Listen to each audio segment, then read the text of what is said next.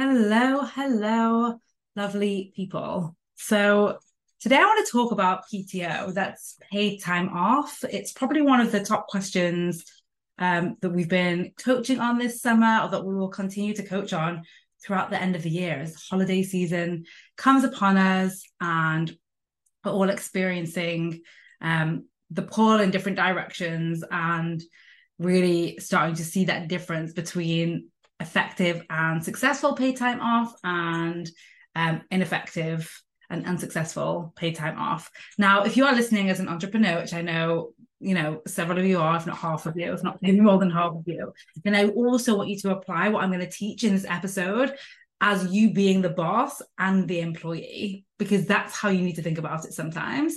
And if you are here as an employee or as someone who hires other people, then I also want you to think about it exactly as you are. But I just wanted to be clear that this is going to be for all of those different people. So wherever you are in that category. Also, I know some of you have full-time jobs and businesses, or whatever the combination is, this is for you. I think sometimes when we are entrepreneurs, we think, oh, this isn't relevant for me anymore. Now I'm my own boss.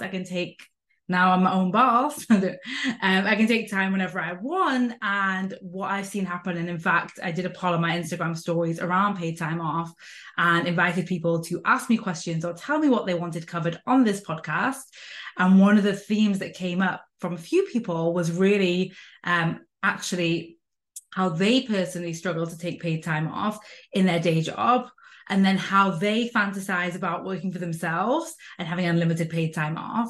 And then on the flip side, people telling me they work for themselves and they take less time off than when they were employed by someone else. So it's really interesting that we get to see the behind the scenes of like the grass is greener syndrome, in terms of it must be easier when you work for someone else, you get allocated your PTO and you just take it, versus the actually it must be easier when you work for yourself because I'm dealing with a manager or team or cultural, a work culture that doesn't actually encourage us to take time off or looks down on us when we do, or feel like they have the control over my timeline and what I'm able to do instead of being fully free to do what I want when I want. So wherever you are in that spectrum, welcome. We're going to cover some powerful things today regarding PTO, that the mission of which is to set you up for success for an amazing PTO, and whether you are employed or self-employed.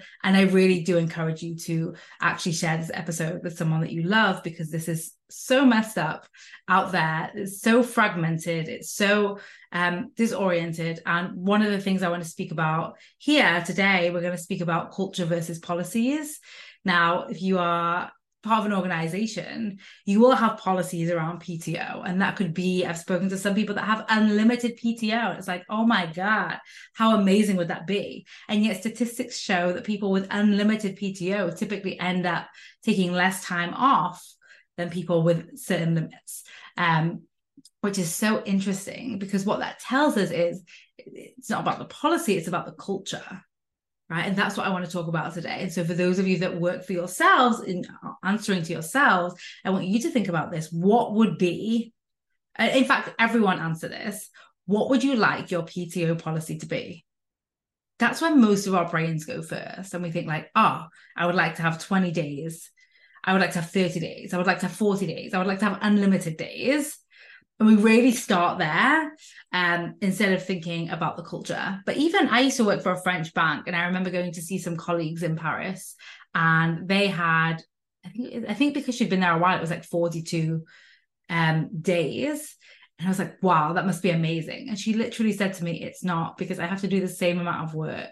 And what I end up doing is working longer hours when I'm here, because I'm planning and, I'm taking all my PTO and I'm not making any decisions around strategically what I'm going to do differently, what's not going to get done, how I'm going to prioritize. I just literally have the same mindset, the like 9 to 5 mindset, let's say, the mindset we're taught around work. And then I'm just reducing my hours, which actually creates, or reducing my days, and then just keeping the same hours. I see this with a lot of my friends who have gone down to like a 4-day work week, maybe, either through becoming a parent or or through the company becoming a 4-day work week. And the problem is the culture hasn't changed, just the days have. And if that happens, you end up with people still working maybe the same number of hours, maybe even more, maybe thinking about work more, because you've gone for the policy first. And for my entrepreneurs out there that are like, well, I could like, my policy, I don't know, maybe I don't need any time off, full days. Maybe I just want to work 3 hours a day every day, whatever it is. I really want you to think about what you would want to give your best mate, what you would want to give your sibling, what you would want to give someone that you care about, and just even notice if that's different to what you want to give yourself. Because oftentimes our brains can sneaky leaky lie on us. I don't know if that was sneaky leaky, but our brains can lie to us a little bit and be like, oh yeah, I'd be fine working every day, or just having, 5 days or whatever it might be, just having one vacation a year for 5 days. And if you would not give that to your best friend, if you would not give that to your sibling that you care about, then what it's telling us is it's not about you being happy to do it. It's about you not really caring for yourself in the same way. So that's a good red flag moment, and something to definitely get coached on if there is a difference there. The other thing that I would say is culture matters first. This is like, and culture is really just like, what are the values that you have? What's the norms that you want to create in the environment? Because I've spoken about this before on the podcast. I worked for a company, I think I had 28 days, which sounds amazing to some of you. And yet the culture in the office was that if you left the desk before 6 p.m. on a Friday, you were clapped out. So what the culture that's created in that environment is clearly one that's not conducive to taking all your time off. It's clearly one that's not conducive to balance. It's clearly not conducive to, employee first thinking or individual first thinking.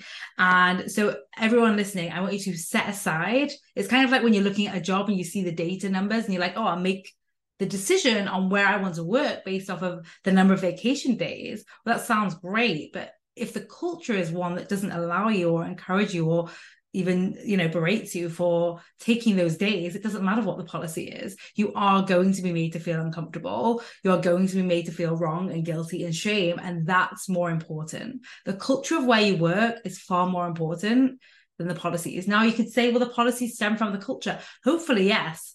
But oftentimes we're just inheriting policies. And even thinking about managers in our B2B arm of our business, we found that really working with new managers and new employees, really at the top down level, creating an intentional culture is so important, because you could have an organization that says, 25 days and we want you to take them all, and they could value it. But if your direct manager still thinks time is money and still thinks that you should be available all the time, then what you end up in an organization with is different teams literally sitting next to each other with different cultures. It's very confusing, and for sure it's very disengaging. So even, again, I feel like I'm jumping from the individual to the team, but I just want you to pause for a minute.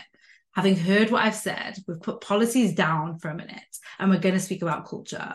What are the cultural values that you want to create, that you want to have where you work, when you work, right? I brought Jenny, my former boss, on the podcast recently.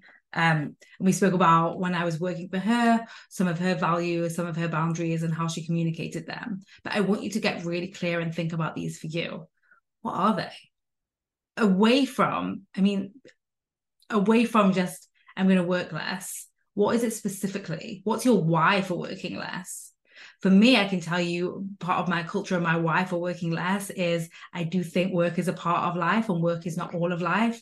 And I also think when we approach work as it's a part of life and not all of life, we actually work better. I also think generally less is more in terms of doing less, in terms of less time. And obviously, I think of there's a movie, Forgetting Sarah Marshall, that I shared with my clients recently. It's so funny. He's teaching him how to surf and he's like, do less. And then in the end, he lies there and does nothing. And he's like, wow, you've got to do more than that. So there is strategically less, and it's not zero. Most of us, though, are overworking and overdoing and overbusy. I think we can all agree with that.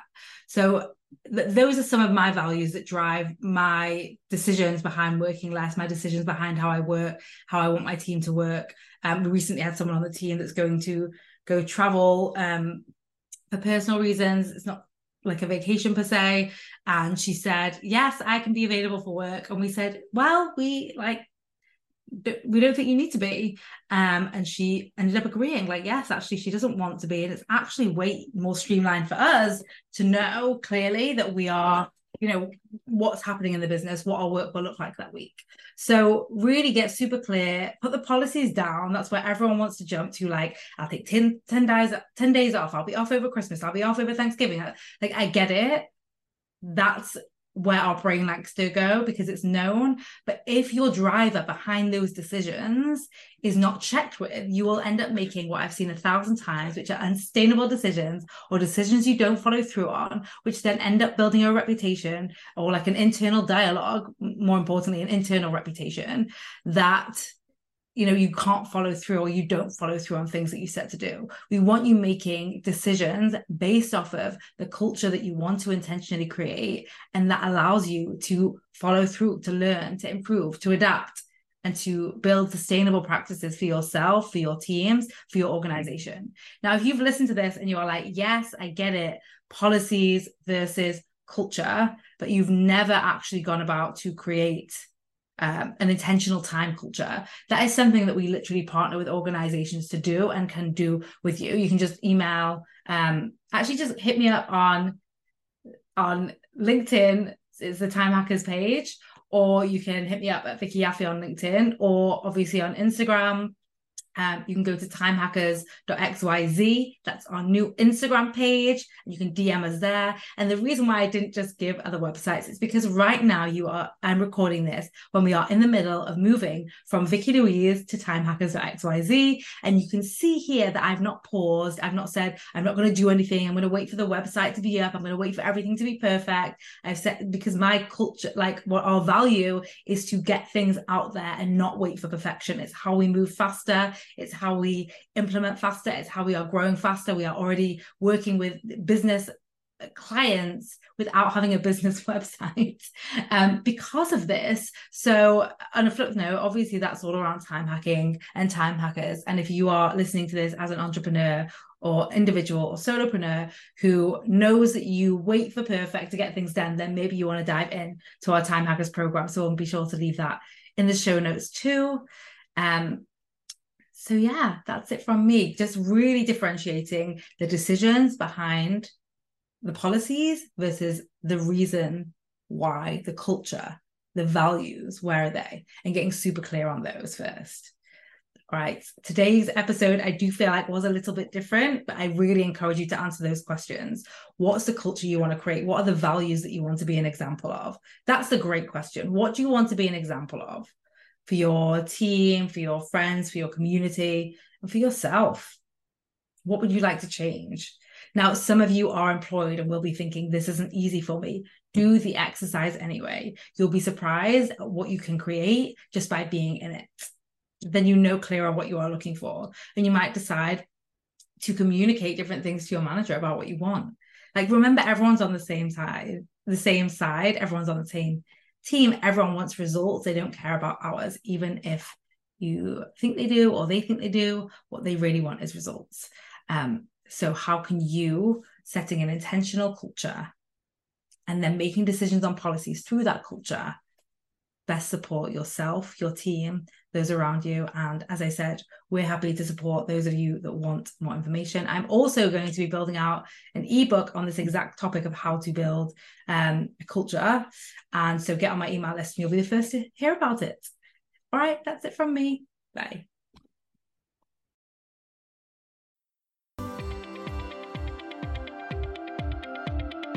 Hey, if you want to get 5 hours a week back minimum for life, then I want to invite you to join Time Hackers. It's this podcast on speed where you'll get access to time hacking tools not shared on the podcast. You'll get access to my proven process for hacking your time to get 5 hours back every week at least. It's also my favorite place to hang out. and will be yours too as you connect with other time hackers, where you'll get celebrated, supported, and coached, of course. You are a time hacker. This is where you belong. Head to vickylouise.com/group. I can't wait to see you there.